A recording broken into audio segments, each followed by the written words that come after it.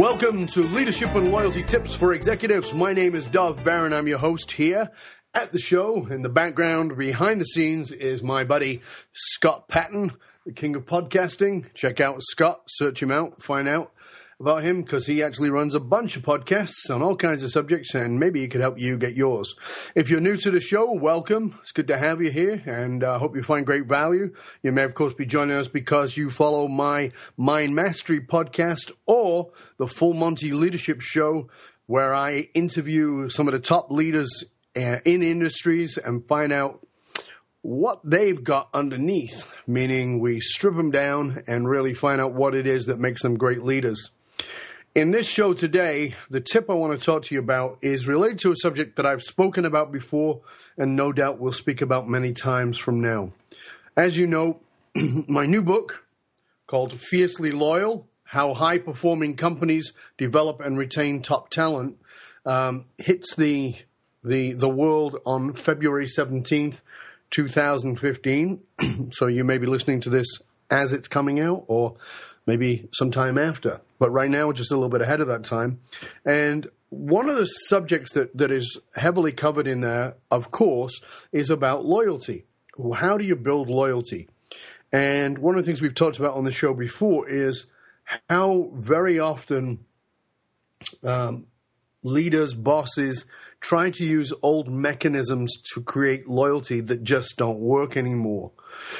And I want to address the piece here around the need to understand that what it is that keeps us loyal is very different than what it used to be. And what I mean by that is that the mechanisms like parking spots and memberships to gyms and corner offices have all faded away. And I've talked a lot about that in previous ones, but I want to make this distinction here. As much as we like to think that our professional world and our personal world exist in different realms of reality, that's not really true anymore. The same basic needs that drive us to a lesser degree are there no matter which realm we're in. Let's talk a little bit about this. Imagine, if you will, for a minute, that you've got a loyal member of your team, somebody who's been with your organization for a number of years, and during the time that they've been with you, they've seen any number of people travel through that revolving door for a particular position. So they're steady, but they're always seeing somebody else go through a particular position. Even if this person is super warm and friendly person, it's not going to take long for them to begin to withdraw. Start thinking, why should I bother trying to connect with this person? This person's probably going to leave within the next few months, definitely within a couple of years.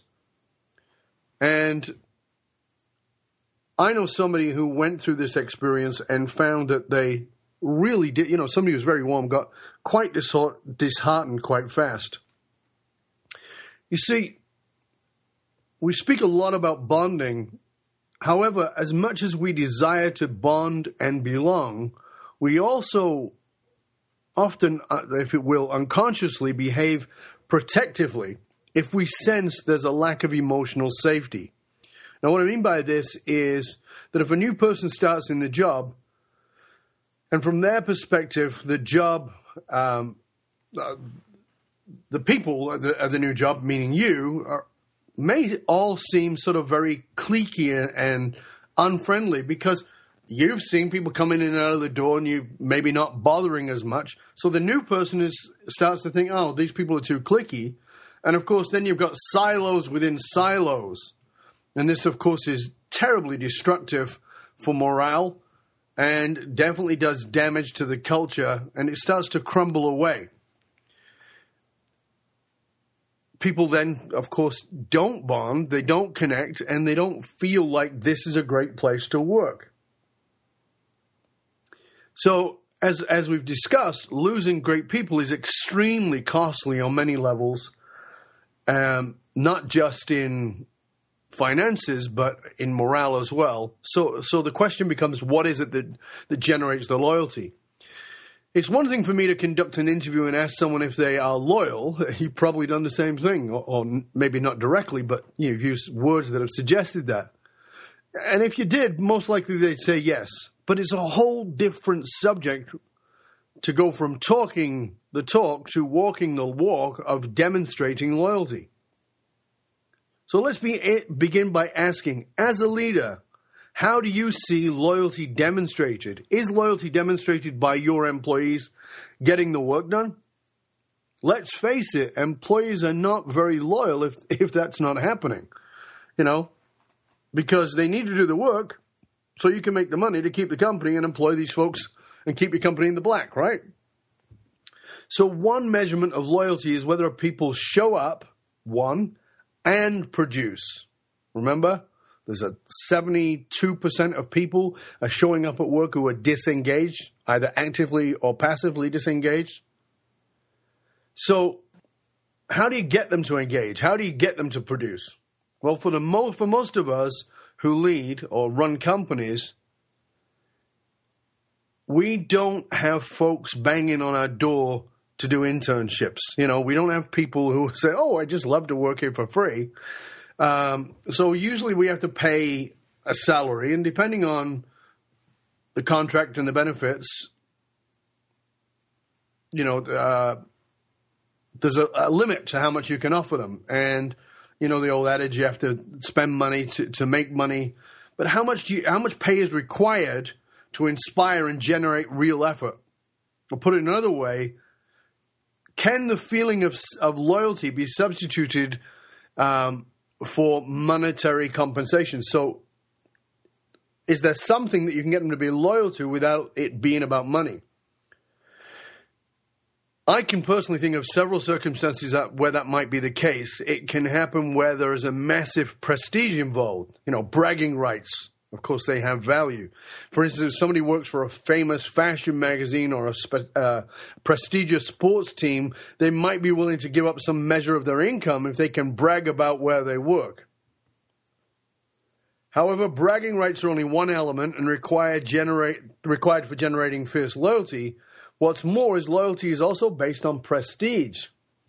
And by the way, that's not likely to last. Another way to get a feeling of loyalty that can be substituted for money is through that prestige and working for somebody who is a big persona, has a ton of charisma. These are the people that other people want to be around.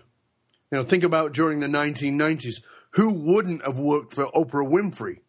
Can you imagine the prestige, how great that would be on your resume to say that you interned, that you worked with or for Oprah? Lots of people did. And, and people give up some of that income in order to put that on the resume.